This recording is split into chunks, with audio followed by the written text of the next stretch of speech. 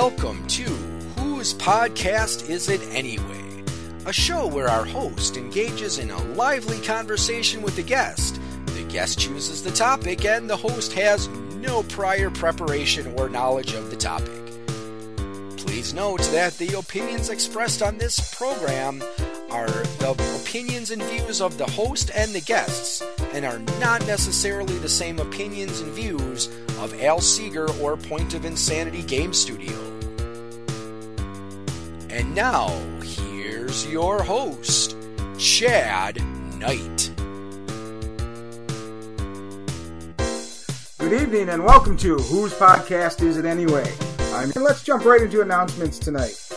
So, as you all know, because I've been talking about it forever, EverCon 2017 is upon us. 9 days from when this drops, we will be at the Central Wisconsin Convention and Expo Center putting on EverCon for you. So, at this point, we have over 200 events available for the weekend. That includes role-playing games, video games, board games, card games, seminars, and so much more. We have a ton of stuff for you, so come on out. The other big thing that's going on there is every year we do an auction for a charity. Now, I've talked about this once or twice before, but this year it's going to be a silent auction, which is something different, something that we're going to try a little bit different than in the past. And it's going to support the Boys and Girls Club of Wausau. So, great cause. Come on out. A lot of really cool, neat things, from gaming type things into, I heard about this awesome watch that just got donated. So, it's going to be some really cool stuff. So, come out, check that out. We've got food, we've got special guests, we've got just a ton of fun planned for you guys for EverCon 2017. So, go to www.evercon.org, check it out, get your badges while you still can, and, come on down. Oh, and if you do want to do an event there, if you want to run something, run a game, run whatever it is, if you want to play sheephead, whatever you want to do, those close on December 31st. So you got 3 days from today to get your events in. All right. So, into my segment, welcome to my Mind Mare. I'm going to start off with a little something different. Today is my daughter's 17th birthday. So, happy birthday, Miss Emma. She is a senior in high school, and, it's not going to be so many more times that she's going to be around the house when it's her birthday. So, it'll be really kind of nice. She's getting ready to go off to college in the fall, if you can believe that. I can't, so if you can, let me know about it, because I just... yeah. So anyway, the other thing a couple more things I want to talk about. First of all, things that I'm doing at EverCon. So if you know who I am and you know the kind of things I'm into, this won't surprise you all that much, but I am running 2 sessions of a game called Cthulhu's Vault, which is kind of a role-playing / card game kind of setup. It's really kind of a neat concept. I've run it a few times now. I'm going to run it a few more times before EverCon. And it's a Call of Cthulhu world where you do collective storytelling based on the cards in your hand. And it's kind of neat because in the end, one of you becomes the bad guy, and then you all fight in the second part of the game to destroy the evil incarnate that is brought upon by your story. So there's that. I am doing 2 sessions of Cards Against Humanity. I'm not going to go into too much detail about that, because if you know what Cards Against Humanity is, you know what the game is. It's a card game. It's a party game. If you know what Apples to Apples is, it's just Apples to Apples all grown up. That's the way I like to say it, and then I am running 1 session of Call of Cthulhu. It's a segment that I'm calling The Family Cottage.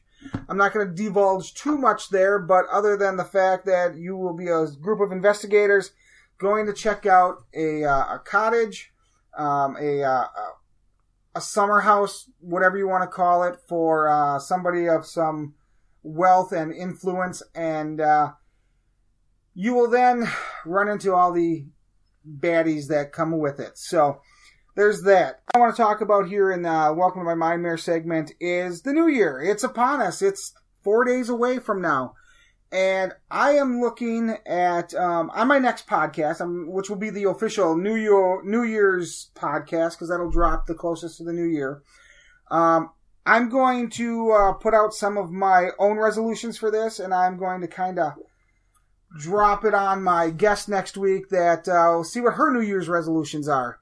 But we'll get to that. If you want me to know what your New Year's resolutions are, and I just kind of like to see, and you guys can send me your New Year's resolutions at whosepodcastisit@gmail.com. And if there's some really neat ones out there, you never know. You just might make it on the air, so make sure your name's on there, and let me know if you want me to use your name or not. Because if you don't tell me, I'm going to put your name out there, because that's just the way this goes. So on to our guest tonight.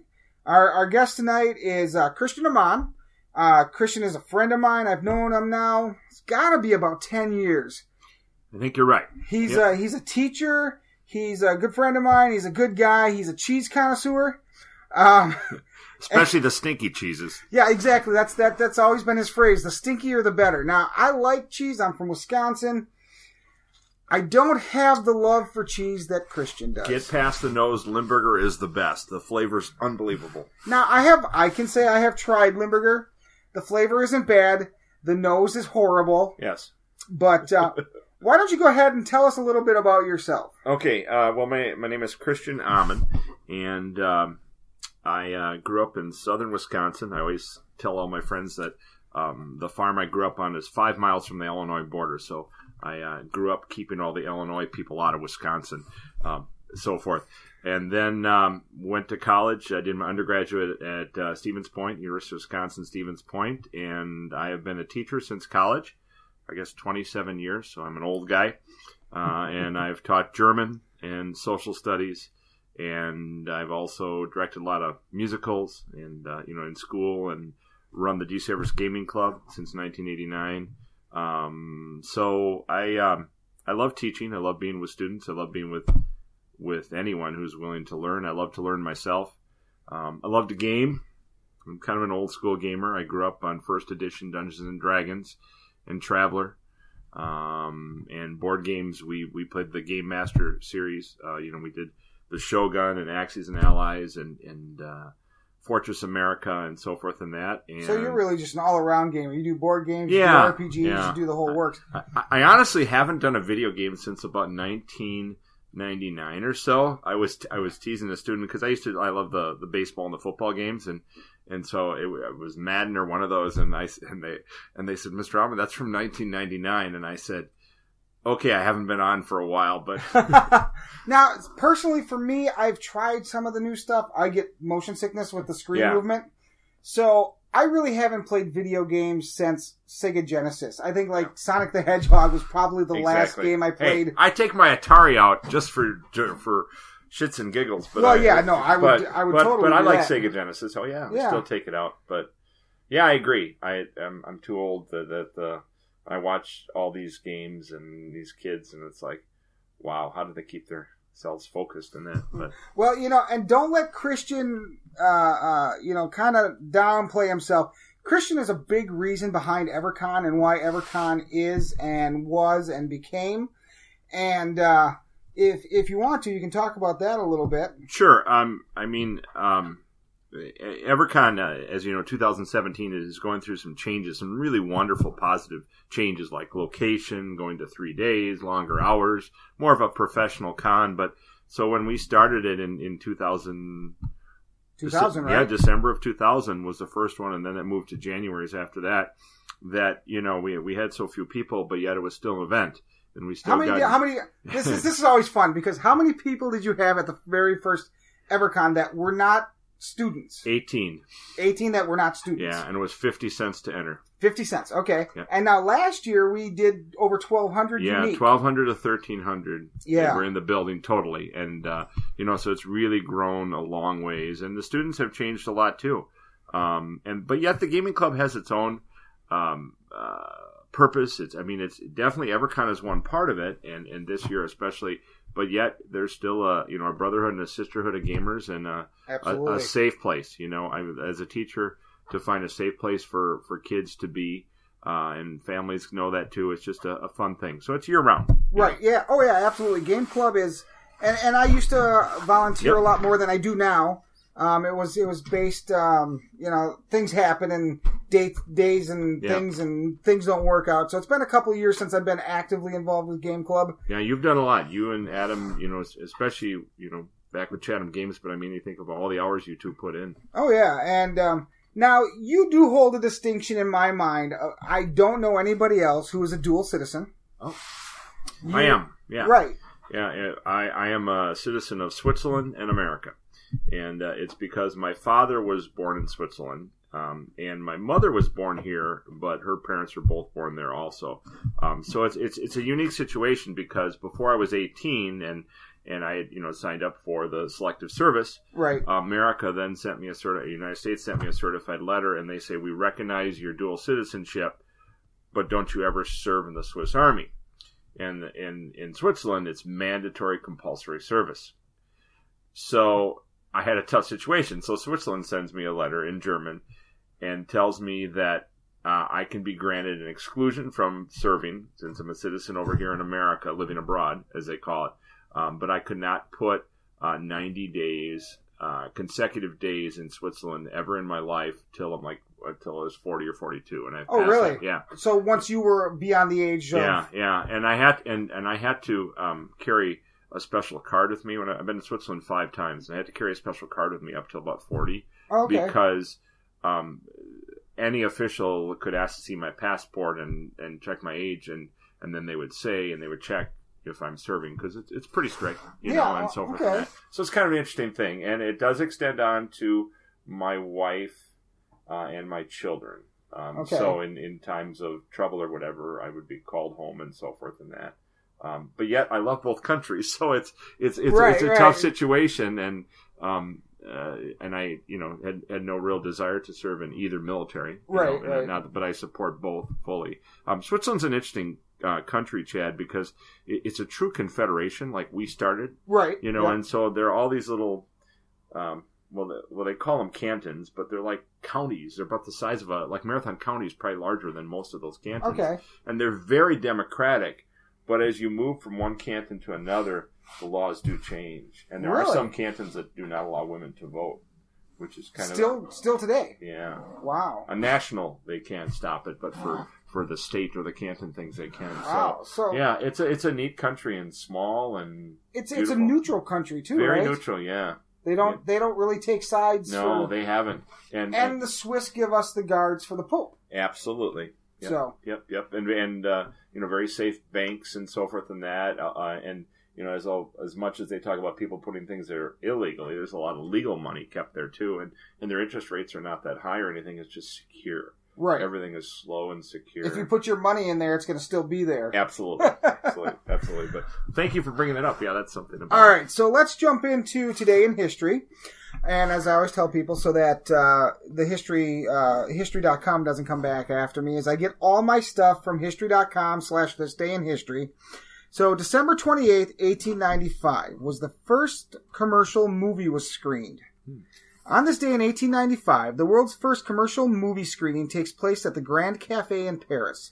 The film was made by Louis and Auguste Lumière, 2 French brothers who developed a camera projector called the cinematography.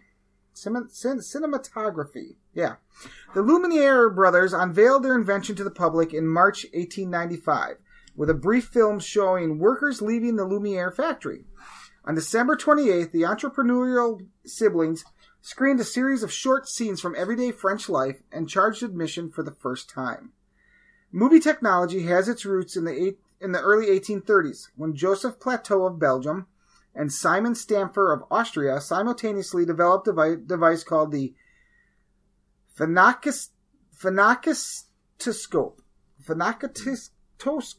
something like that, which incorporated a spinning disc with slots through which a series of drawings could be viewed, creating the effect of a single moving image.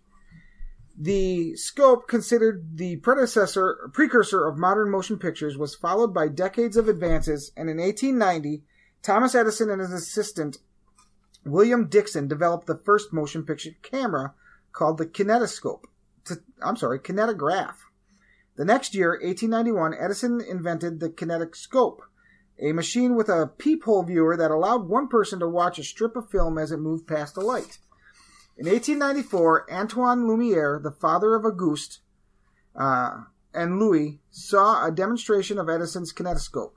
The elder Lumiere was impressed, but reportedly told his sons, who ran a successful photographic plate factory in Lyon, France, that they could come up with something better.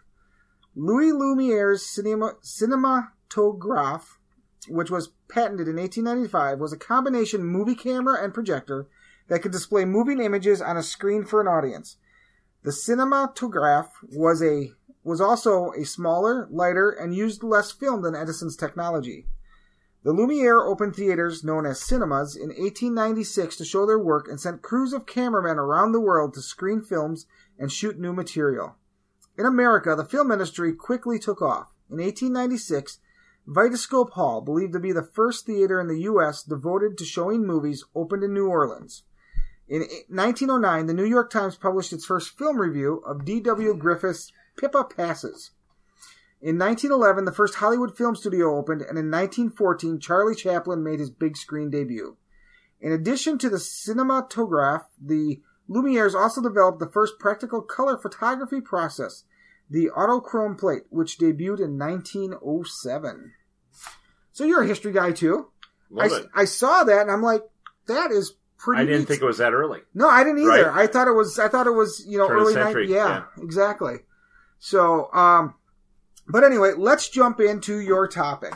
Now, when you were supposed to be on a month ago or so... Yep, I do apologize for missing that. No, that's okay. But I had made a guess about what you were going to talk about. And I have officially, technically stopped making guesses. But since I made the guess back then, I told the people the following week that when you came on, I would remind everybody what the guess was and see if I was right. So my guess is we're going to talk about cheese. No, of course Although not. that would be great. That would be wonderful. All right, so what are we going to talk about tonight? We're going to talk about politics/civil discourse. Okay, so we're talking Gandhi stuff. We're talking American politics. Okay. So not so much civil disobedience, civil discourse. The ability for people, especially now after the election, to sit down and respect each other and talk to each other and get along. Okay. So we do a lot of this. We did some of this in our socialist classes this year. The term of civil discourse is it's kind of defined as the ability to respect someone else's opinion on politics and yet give yours. Right. And I'm a big fan of that. I do something very similar to that, and I always say, just for background, so everybody knows, this year Donald Trump was elected president of the United States. Yep. And in January, on the 20th of January, he will take his oath of office, and he will become the 45th president of the United States. I believe so. Yeah. So, my big thing was the morning after the election, I took to social media and I said, congratulations, Mr. Trump. Right. Prove me wrong. Right. I remember when you did that. I'm not a big fan of his, which a lot of people are like, but you're conservative. Yeah, but Donald Trump is not what I'm looking for, Right. Well, go ahead. But so I would say, and I said, prove me wrong. Yeah. Maybe he will be a good president. But everything I see leading up to him taking office does not look like he's going to be a good president. Correct.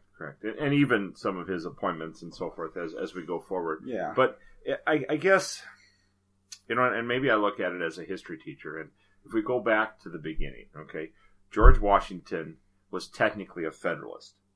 Yeah. But said, I really don't belong to the party. And there's the old wise tale that near his deathbed, he said, parties will be the death of me, the death of this country. And it's almost given that was made up. But the point is, he would be rather disappointed at what has become, that people are so into, or not people, but politicians are so into this party platform instead of being individuals. Right. And the question really remains is, was he really a Federalist, or was that a tag that history has put on him? You know what I mean? Exactly. Because those that were not for the Constitution and were not for the change were called anti-Federalists. Right. Although Hamilton was, and he was, kind of his secondhand person. But yeah, it's a very good point. But as we look through the United States history, and I guess, being a foreign language teacher for a while, I love to tell, Americans that don't realize this, that a lot of European countries have more than two choices. Oh yeah, absolutely. Right? And they also learn to work in coalitions and compromise. And yeah, I guess that's one thing. At one point, to bring across too, Chad, and see what your opinion on this is. It seems like the extremes of the country get the press time. The extremes are the ones that, on both ends, liberal and very conservative, and yet the average American isn't in those extreme areas. Right.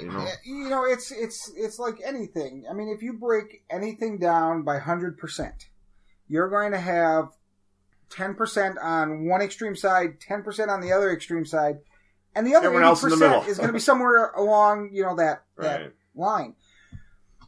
I think, unfortunately, with America, controversy sells. Yeah. Sex sells. Yeah. All these things that the average American looks at and goes, this is ridiculous. Yeah. But because they yell the loudest, they make the biggest scene, they get reported on. Right.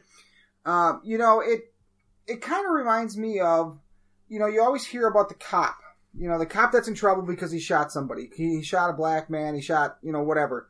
But you never hear about the thousands of cops that do their job and are good citizens and do what they're supposed to do. Correct. And that's because this country, it's about watches, it's about sales, it's about everything. And you and I sitting here talking about it isn't going to make the news because they can't sell this.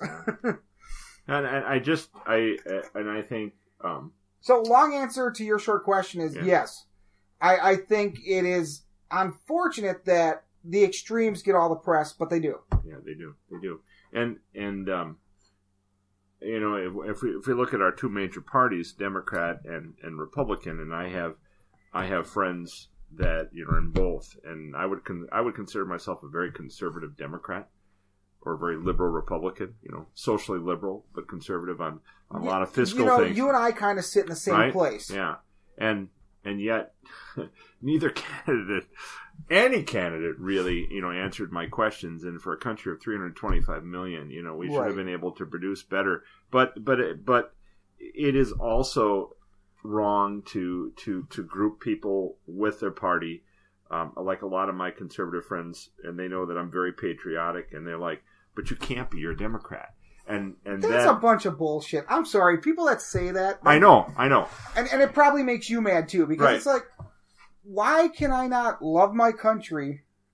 It's just like 8 years ago when Barack Obama was elected.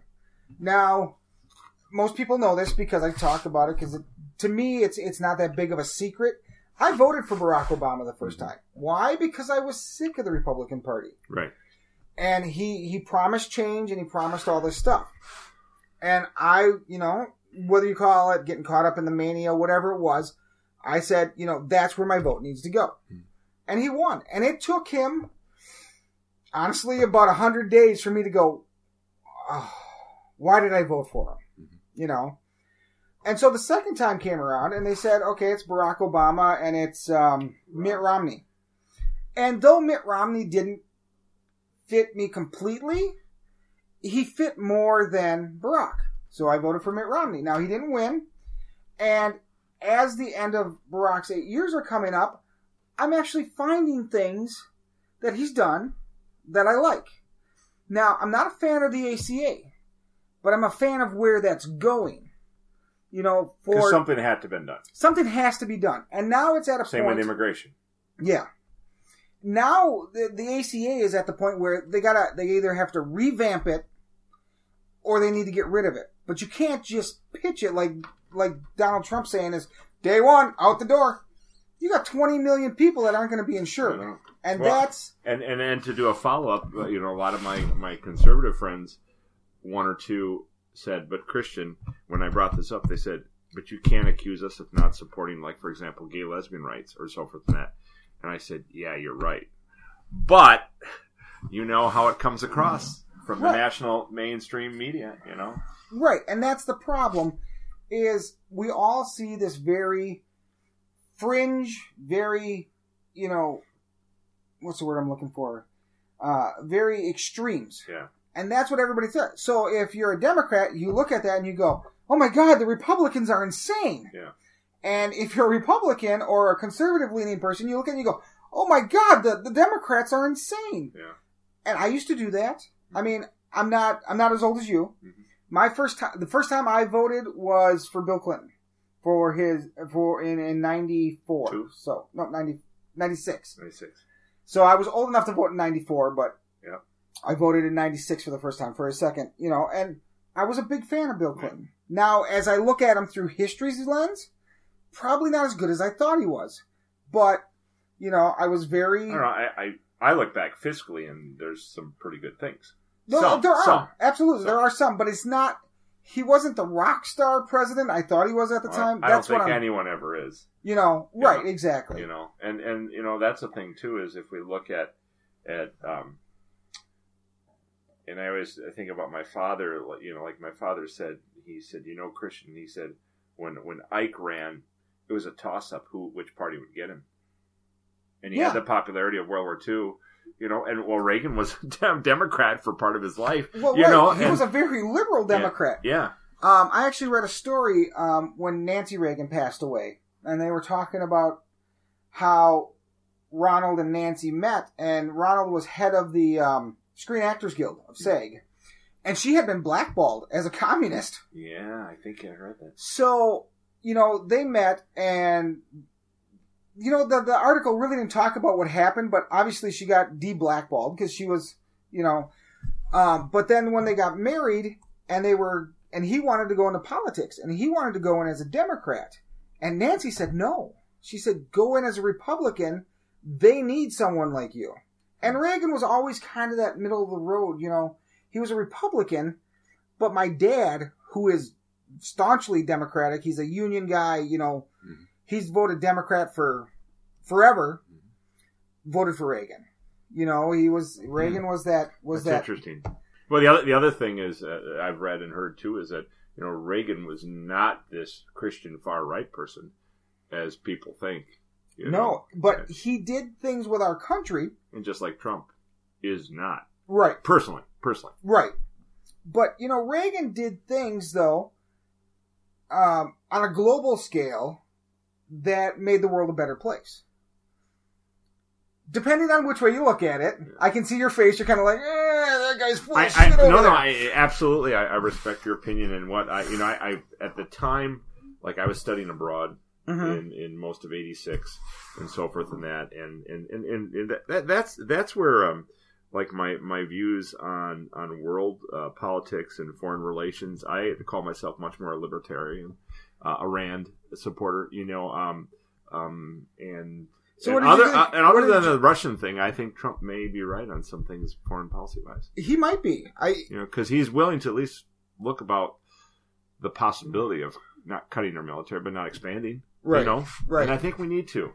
Well, go ahead. I interrupted you. No, that's okay. That happens a lot on these shows, but the thing about Reagan, the thing that really I remember, because you got to remember when he went out of office in 90, I was 14. So politics was not a big part of my life at that point. But, I remember the, Mr. Gorbachev, take down that wall, and they integrated Germany and Germany became one again. I mean, I remember West Germany. I'm sure you do. Absolutely.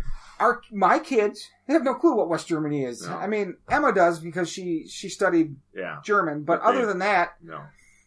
And to them, even it's Cold War, I could barely bring that up. And like even in Gaming Club, I'll talk Hunt for Red October. I'll talk.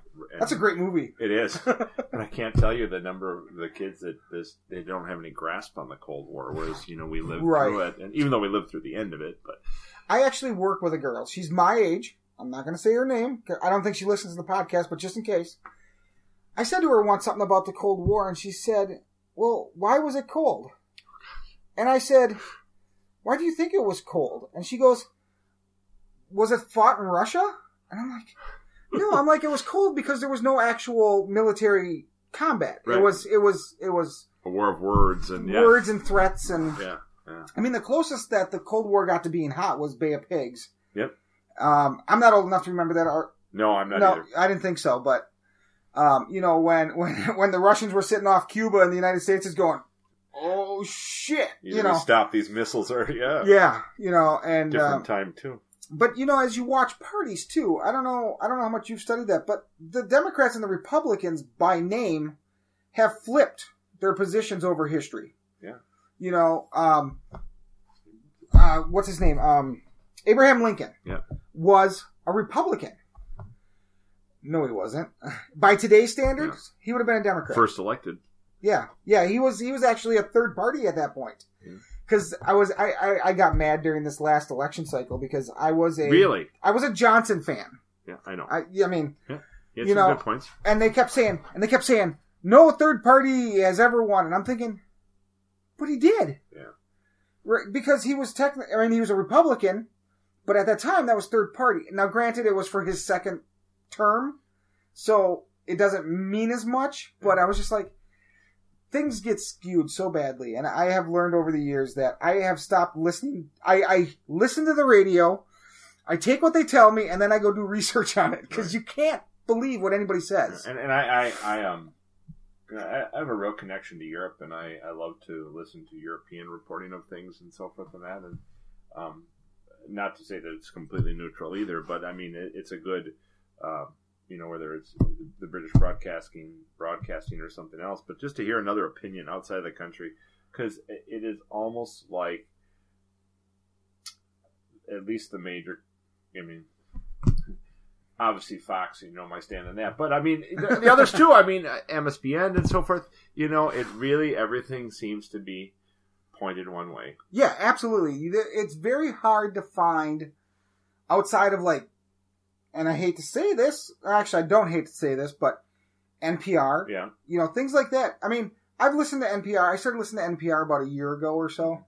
And when they talk about something, they go, okay, so they'll bring two people onto a show, and one's going to be one side and the other person's going to be the other side. And unlike when you listen to a talk show on the radio, like if you listen to Rush or to any of those type of guys, they're not screaming at each other. They actually sit there and they have a discourse, and, they might say, okay, well, I don't agree with you on this. This is what I think. But nobody, I sometimes picture these guys get on, Sean Hannity, and they're, choking each other, Because it's just, it's so... The problem with shows like that, in my estimation, is that they're actually entertainment. They've got to keep numbers up in order to keep their show. So, yes, they're talking about political stuff, but they're going to bring on the extremes. Because that's what sells listens. And it's unfortunate that our country's that way, but if enough people know that, and you go out and you do your own research, it's going to make much easier to understand what's really going on. If I can ask you, Chad, and this is 19th century, is there a president... early 1800s, if that helps, that is going into the presidency almost like Trump is going in, where he was a complete outsider, a people's man, the common man, kind of. Yeah, I was going to ask you that same question because I don't know. Yeah. But before I say that, how Donald Trump has convinced everybody that he's just common Joe Blow is completely how. Right. He's never grocery shopped. He is not. Yeah, he doesn't know.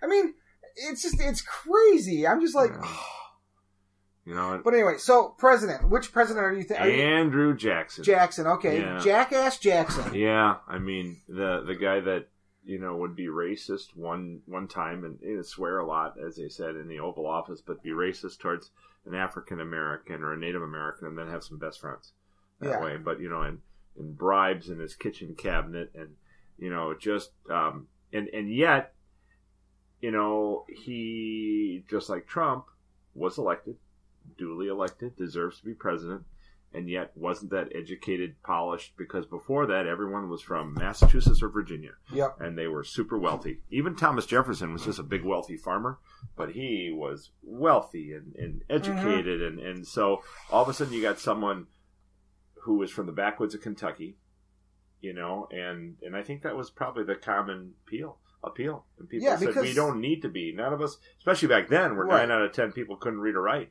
Exactly. And I think one thing that has gone wrong with politics, and I've talked about this before, and I'll probably talk about it again, is terms. The only term limits out there are for the president. Yeah. And we know that can be broken because it's been done. FDR was served for 4. Elected to the 4th, but then died a few months into it. He died right at the end of World War II. Yeah.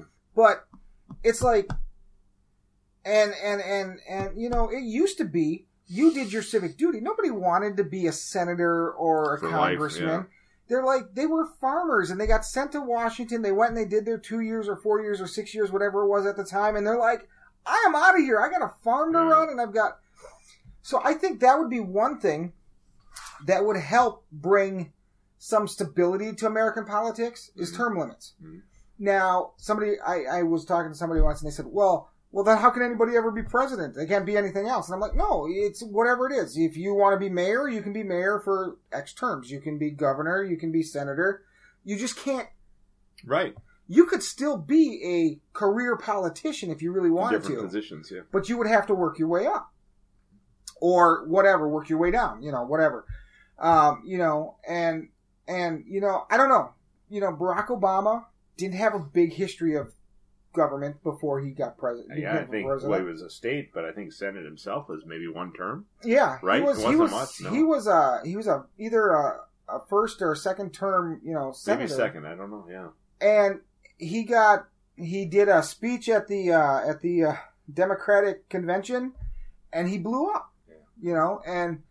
And great on him. He's got his high points and he's got his low points as a president, as all presidents do. Just like anyone else. Yeah, exactly. But, I think once he retires, I don't think we're going to see him all that much as far as politics go, which is pretty standard for presidents. Yeah, some have become Supreme Court justices. Some did, a few, which is shocking. But usually that's about it. They either Grover Cleveland became a mayor after being president. Wow. Yeah, after a second term? Yeah, somewhere in Ohio. He became a governor. I always thought that was kind of weird. I think it was Grover Cleveland. I could have the wrong president, but there was a president who served his term and then ended up being in local politics. So another thing I would like to bring up, kind of this is now shifted to the state. I guess, and part of me, maybe it's with that Swiss heritage, I like a lot of some decisions made by the state, but specifically, I'm an educator, but the whole choice of schools, which in like my brother lives in Chicago, even though he now goes to public, but did to Catholic for quite a while with his children. He says, well, Christian, it's a different situation in the large cities. I said, yeah, but I truly believe America should be supportive of their public schools. And that's something too that I don't think the conservatives and most of the conservatives and the Republicans of this state are so much for that, like other parts of the nation. Right. So I guess my question isn't on the issue, Chad, but I don't care if it's Democrat or Republican, but I really wish that politicians within the state, and I'm not just talking governor, but senators and assemblymen, and so forth and that, mayors and so forth, I wish they'd kind of stay away from the national connection and vote on conscience and obviously vote on what their constituents want. Well, and that's going to require that separation from platform to personal belief. Exactly. But the problem is when you run on personal belief, and if it doesn't fit into one of these Republican or Democrats, and you're unwilling to change your view, in air quotes, then you have to run independent or you have to run on a third-party platform, and then you don't go anywhere. Yeah, exactly. I was a fan of our current governor. I was. He came in, he did exactly what he said he was going to do. He said, I'm going to come in, I'm going to balance the budget. Where I and everybody else went wrong is we didn't say, how are you going to balance that budget? Right. Nobody asked that question. Right. And how did he do it? Well, he gutted education. Right. Which is a horrible thing. And that just blew my mind. I'm like, okay, he did what he said he was going to do. Why didn't anybody ask the question of, how are you going to do it? On both sides, exactly. Exactly. And just when the Democrats want to spend, it's just like there has to be a happy medium. And, maybe some is a tough call, and you have to raise taxes. And I think another thing just is that whole term of compromise. I had a friend of mine, Chad, who is rather liberal, but he even said he was looking at something with Bernie Sanders, who I supported in a lot of ways. But he said, when any politician of any party is out there campaigning and says, this is what it's going to be and I will not compromise, he says, we as constituents need to say, stop, get off the ballot. Because there has to be compromise. Right. Without compromise, without compromise, we get Donald Trump as president. Exactly. Because he's not a guy that's going to say, oh, wait, you have a better idea than me? Yeah. Good. He doesn't strike... And again, it goes back to, and I'll say this again, he deserves the respect of his office. You don't have to respect the man. Right. You don't have to respect what he does, but he does deserve the respect of that office. He went through the system just like every other president before him. Yeah. He got elected through the college of electoral college. The electoral college, just like most presidents before him. Yeah. We can't say that he doesn't belong there. I think the success of Donald Trump will be the Republican Party, because I think if the Republican Party can rein him in on a few things, we can be successful. Not even his cabinet. I think because his cabinet to me is a little scary. Maybe a lot of scary. Maybe not. I hope I'm wrong. Some of his appointments are iffy at best. Yeah, right. But it does make for great memes on Facebook. Like they had what was it, Secretary of Animal Control or something like that. It was a picture of Cruella de Vil. Things like that. So it makes for good humor, I guess. Yeah. But some of his cabinet, and I will admit, not knowing a lot of who he's appointed to cabinets. I mean, I hear it, but then I don't remember it. I know the big thing now is he appointed a retired general to a position that he may or may not be able to actually take because he hasn't been out of the Army long enough. And there's a lot of CEOs and that, and I'm not saying that's wrong, but I think it should be looked at individually, each one. Yeah. Well, unfortunately, it's very hard to stop a cabinet appointment. Yeah. It's not like a Supreme Court justice or something like that. It's not a vote. It's there's very specific steps you have to take to stop an appointment. Yeah, and so that's why my statement that I believe it's the party, his own party, that I think. Because we look at Chad throughout his campaign, and a lot of the anti-immigrant and anti-this and and so forth and that, which has incredibly toned itself down since he is president. Oh yeah, absolutely. Which is wonderful. But I'm hoping, in my mind, just personally, that the great leaders of the Republican Party, or just en masse, are going to tell him at some point stop it. Right. There's the one or two things because it can't be the other side. No. In my estimation, one or two things are going to happen.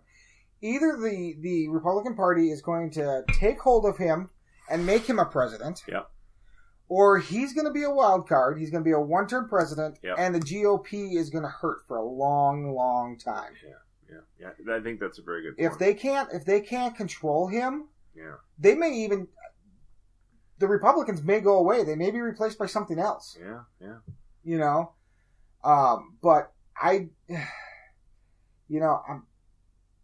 have a hard time still thinking President Trump. It just doesn't sit right. Yeah.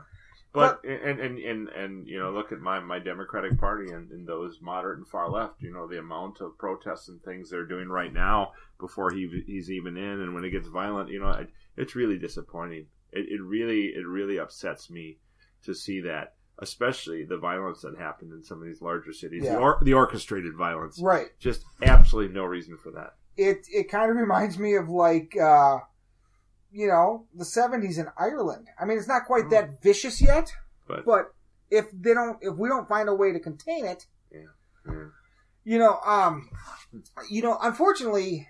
Donald Trump won, but the Democrats really didn't put up anybody that was worth voting for either. Absolutely. It's happened now a few times in my life where Hillary Clinton won the popular vote, but she didn't get the right states. Yeah. You know, can I ask your opinion? You know, because you know, I teach electoral college, and the students have a hard time grasping it, and so they'll say, like, Mr. Hammond, okay, Wisconsin has, well, it's over 5 million, but say we have 3.5 million people that can vote. Right. We only get 10 votes. I don't get it, you know, and I tell them, well, we get 2 for the Senate and 8 for the House of Reps, and you add it together. And I said, look at it if we don't have it. I said, the big states would do everything. Yeah. The presidential election would be done through 4 or 5 states. It would be Los Angeles, it would be New York, it would be Miami, Florida, Pennsylvania, Houston, New York, Pennsylvania, Illinois, and that'd be done. So I understand that, but I think, and I should know this being a history teacher, but maybe New Jersey, 1 or 2 states, they divide up the votes. Every other state, it's winner take all. Right, which I think is wrong. Exactly, right? I think it should be based on the number of votes. Right. Wisconsin was, I mean, it should be 6 and 4, probably, right? Yeah, pretty close. Because it was what, 22,000 votes after the recount? So probably 6 and 4. Yeah. Because you can't go 5 and 5. Right, because that doesn't make any sense. I mean, I mean, 22,000 votes is still a lot of votes. You know, and I've asked colleagues, and I remember in college and high school too, and there's never been a defense why it couldn't be that way. But there are 1 or 2 states that have that not winner take all, but to me it's just fairer. Well, the states that don't have the winner take all are small states. Yeah. So it really doesn't affect anything. Yeah. You know, I think the smallest state with the smallest number of electoral votes is Rhode Island with 3. Yeah, or one of the Dakotas. I'm not sure. I think it's Rhode Island with 3. But it's 3. I know that. And, you know, but New Jersey's got, what, maybe 6? Yeah. So even if they split that, I mean, 3 each way, what's it? Yeah. I mean, yes, in theory, it could be a decision maker. Yeah. But it's not going to be. So, and I'm trying to think what election changed that. But, you know, our first few elections, the person with the most vote got president, and the second most got vice president. Right. Well, that took about 2 or 3 terms to realize that presidents and vice presidents weren't going to get along. Right. Even socially, that we had to change that, you know. So that's which is probably a good thing. You probably do want 2 people from the same party. You have to. Because otherwise, it's just nothing ever would get done. I mean, even less than gets done now. Yeah. But, you know, you go back to people like George Washington, you know, being the first president. He kind of said, you know, after 8 years, that's it. That's all. Because he would have been elected. He would have easily been elected. He would have been elected till the day he died. Right. Absolutely. Without question, because of his history as a general and, you know, the American Revolution and all that kind of stuff. But he was smart enough. I mean, well, let's step back even further. He was smart enough not to take the appointment as king. Yeah. Because people wanted him to. They offered it to him. And he's like, why did we fight this war if we're just going to have somebody else to answer to? You know, history tells us that George Washington, on a personal level, wasn't liked by very many people. No. He was kind of hard to get along with. He was kind of a dick, you know. Yeah. Well, and he didn't have, you know, like Adams. Adams was very similar, right? Although highly intelligent compared to Jefferson, who was a little more. But yeah, you're right. And yet, you know. But I think if we look at the first 5 or even the first 10 presidents, if they saw what has become it, they wouldn't recognize this as the America that they put together. No. But then again, we were a nation of farms. Yeah. And we still kind of are. Yeah. I mean, there's still a lot of farming that takes place. Yeah. Especially in our part of the world, our country. You right. know, you know, the grain belt, as we're called. Yeah. Although it's big farms. Yeah, it is getting away from the family farms more into that big industrialized farming. Yeah. But, so anything else you wanted to talk about? Or? No, I did. I've been, you know, I was thinking for a few weeks of what to bring up, and that's been on my mind. And the thing is, though, and I think, Chad, there are a lot of Americans like you and me out there that are absolutely fine having this discussion. And yet, the few extremes, including some of the party tops, are saying no, and are battling that in. No, you can't talk to that. Or, you know, families that are divided. You know, it's just like... I mean, come on, what are we, the Catholics and the Lutherans? I mean, you know, I remember hearing stories about, like, so did I. My parents' brothers and sisters and stuff, and they wanted to marry outside the religion, and it was that big. Same from my point, yeah. You You can't know. go with Christian. I was dating a Catholic girl once in high school, and my dad says, "You know she's Catholic." I said, "Well, yeah." He goes, "No." I said, "Screw you." But I mean, Right. but there was a time where, Yeah. right. I mean, things change, and we can only hope for the best with President Trump. Right. So, Right. all right, let's jump into the teaser for next week. So next week, I have Dawn Muskovitz. I have never met her in person. I know her through Al Seeger, who has been on my podcast a few times, and and I do his podcast quite a bit. But I've never met her in person. I know her through social media, so that ought to be interesting.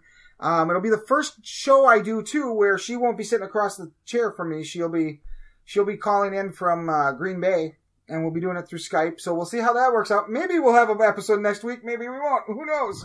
But anyway, so mailbag. I didn't get anything this week. People, come on, send me email questions, concerns, anything. There's two ways. There's two ways you get your name mentioned on this podcast. One is to write in, or to be a guest like Christian was today. But those are the only two ways. So send me your emails. Send me your I want to be on your podcast kind of emails at whosepodcastisIt@gmail.com. And into our final segment, Quote of the Day. So what I do here, Christian, is normally I use one quote.